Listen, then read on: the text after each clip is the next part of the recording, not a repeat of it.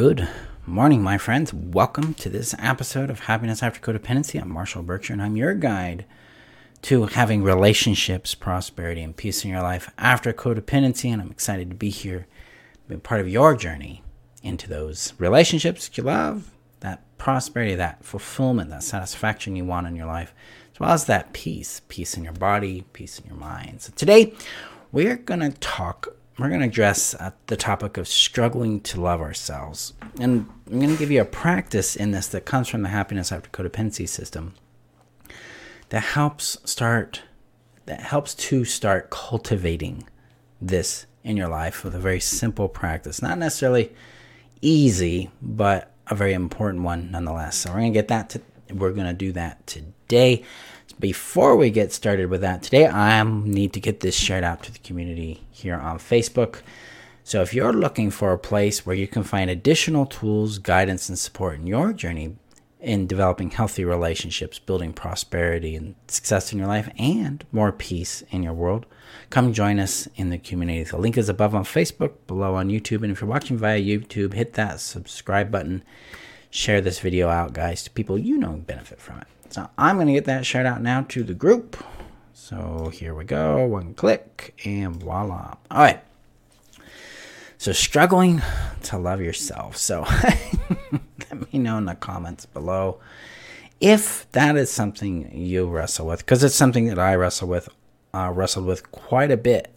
And in fact, it's part of what I actually avoided in my own healing work was loving myself. Because what I wanted in my healing work was to get the relationship, to get the money, to get the peace, to escape the pain, to find worthiness, to feel worthy because I have those things. As one of the big traps, I call that covert codependency. It's one of those traps we get into in this. And it really inhibited my ability to actually connect with and love myself. This struggle to love ourselves also is generated in the fact that we've never actually been loved for who we are. We've been loved for what we do and what we don't do. We're praised when we obey. We're praised when we please. We're given affection when the other person is happy about what we did. Sometimes we're given affection because we're in some kind of pain. I experienced that a lot. When I was sick, that's when I got the affection. That's when I got the attention. But not much outside of that. And this teaches us an experience of what I call transactional love. Transactional love is basically I'm loved when I do something. I'm loved when they feel a certain way because of something I did. Not being loved because I exist, because I take up space, because I'm in their life, or because of who I am. I'm loved because of what I do. And so we've internalized this experience of transactional love of, all right, I can only love myself when. I can only love myself when I have the right relationship, the right career, the right business, the right amount of success, or if I look a particular way or have a particular thing. I'm only lovable to myself when certain conditions exist. So let me know if that resonates with you guys in the comments below, because it's something that I definitely wrestled with myself.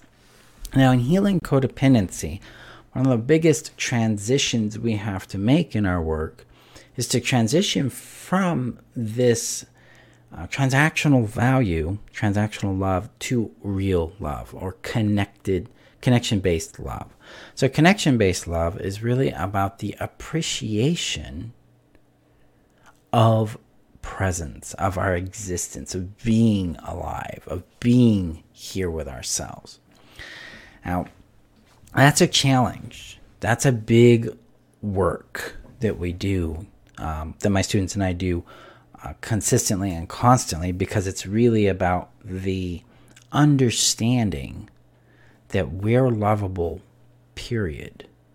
But putting that into action, that's where we get really trapped, because this is where the transactional component of love tends to get us covertly, because we don't know what else to do, right? So here's where we start. If you're struggling to love yourself, I typically point students and clients to this particular area first. And that area is our pain. If we really want to begin to feel loved, feel valued, to feel like we matter, our pain has to matter. Our pain has to matter to us first. Then we're going to be able to sense in and identify people who also value our pain, who appreciate and care about what we're experiencing in our world. And this is where I start this self-love journey, learning to appreciate and honor and have warmth towards the pain that we're going through.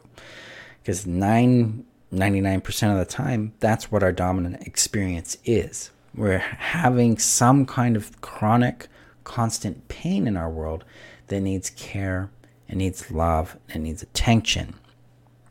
When we apply warmth to this pain, this is where we start to feel a shift. Now, this doesn't happen instantly for a lot of people. This takes time. It takes practice to warm up to. We have to thaw to it. We have to learn how to trust that, hey, yeah, I actually do value my pain. Our body has to learn how to trust ourselves in this. It's like, hey, yeah, you're doing this consistently, Marshall, so I'm going to let this in a little bit.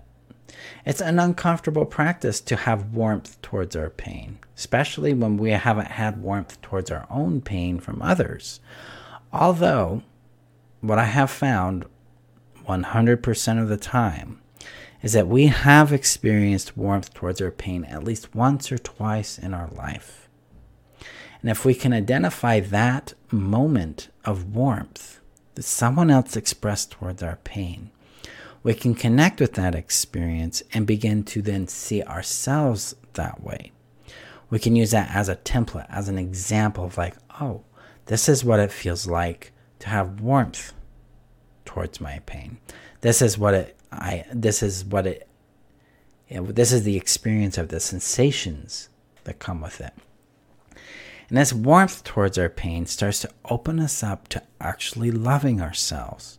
Because what I have found consistently, in my own experience at least, and in several of my students and clients, is that when our pain is not valued, we do not feel valued. We do not feel like we have any worth when our pain isn't valued. But when our pain is valued, when it's cared about, when it's pondered on, when someone expresses warmth and care towards it, we feel valued. We feel loved. We feel like we have matter or worth in the world. So this is why I start here, is because if we're going to learn how to love ourselves, it's through pain and then into joy that we can move, that we can grow in that experience of actually feeling warmth and love towards who we are. So here's some ways in which to do this. Well, I posted this yesterday on Facebook and on the YouTube post, but it's also in the comments above on Facebook, below on YouTube. Call it the reflection practice. This practice comes from the Happiness After Codependency system, and where I teach you how to love yourself with this starting point. So reflection practice basically involves you making eye contact with you in a mirror, or making eye contact with a younger version of you through a photograph. So you got a photograph of yourself, you make eye contact with it. And then verbally, you can state to yourself, hey, I see this pain that we're in. This pain matters to me. The pain that you're going through matters to me. And I am here with you in this. Something along those lines. When we don't have to say it frequently, we don't have to say it constantly. But what we want to do is when we state it to ourselves while making eye contact with ourselves, is to listen to what arises within us. Sometimes tears will arise, sometimes anger, sometimes shame, sometimes openness, sometimes relief, or a sense of like, oh, okay, I can rest, can show up. Resistance, disbelief might show up. Whatever emerges in this practice is something we also acknowledge. Hey, I see that. I get why we would feel that way. We haven't been loved. We haven't been valued. This matters to me too. This starts the warming process, the thawing process towards ourself. Allows us to connect with ourselves. You're moving through, in this reflection reflection practice here, utilizing another practice I use called acknowledge, legitimize, and integrate.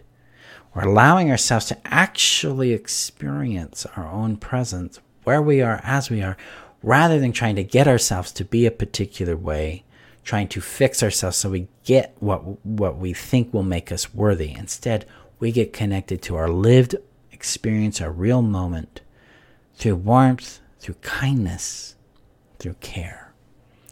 This is how we start to love ourselves. This is one of the ways we can do that. And it's a critical way because it has a number of results that are crucial for your healing and your long-term well-being and happiness.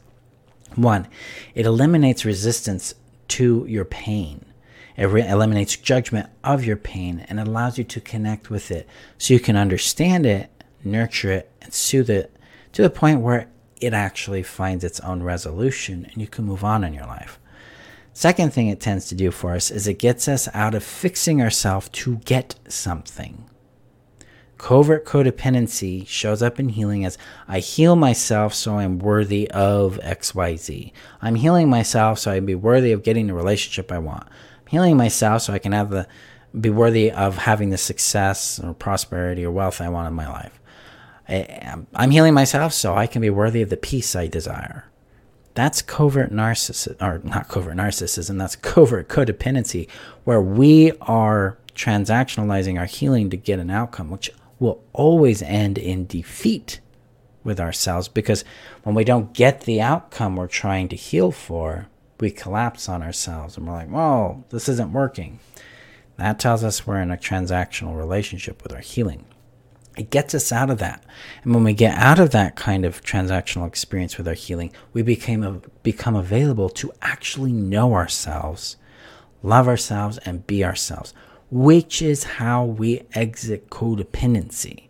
It's through knowing, loving, and being ourselves that we create relationships, friendships that matter to us, that we get the prosperity and success we're seeking for, and that we find the peace that we're working for. But it's because through knowing, loving, and being ourselves, we're able to take action towards things that resonate with us, that are aligned with us, that speak to us, and that are kind and loving to us in such a way that we're able to receive it, keep it, and grow it. That's what I teach you how to do in the Happiness After Codependency system, because that system is designed to take you from being codependent into creating and experiencing the relationships and friendships you want, prosperity and success you desire, and the peace that you deserve in your world. And it's a journey, but we have to master this ability to love ourselves, to care for ourselves, and we start that with our pain.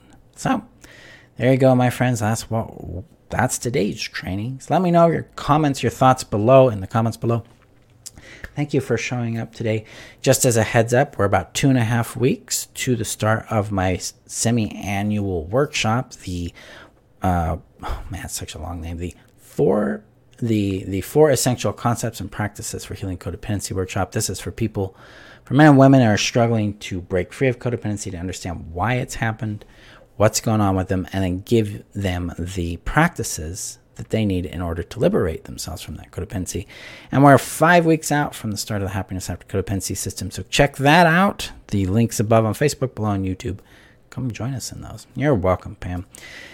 Okay, my friends, go gently with yourself. Approach your pain with warmth and kindness.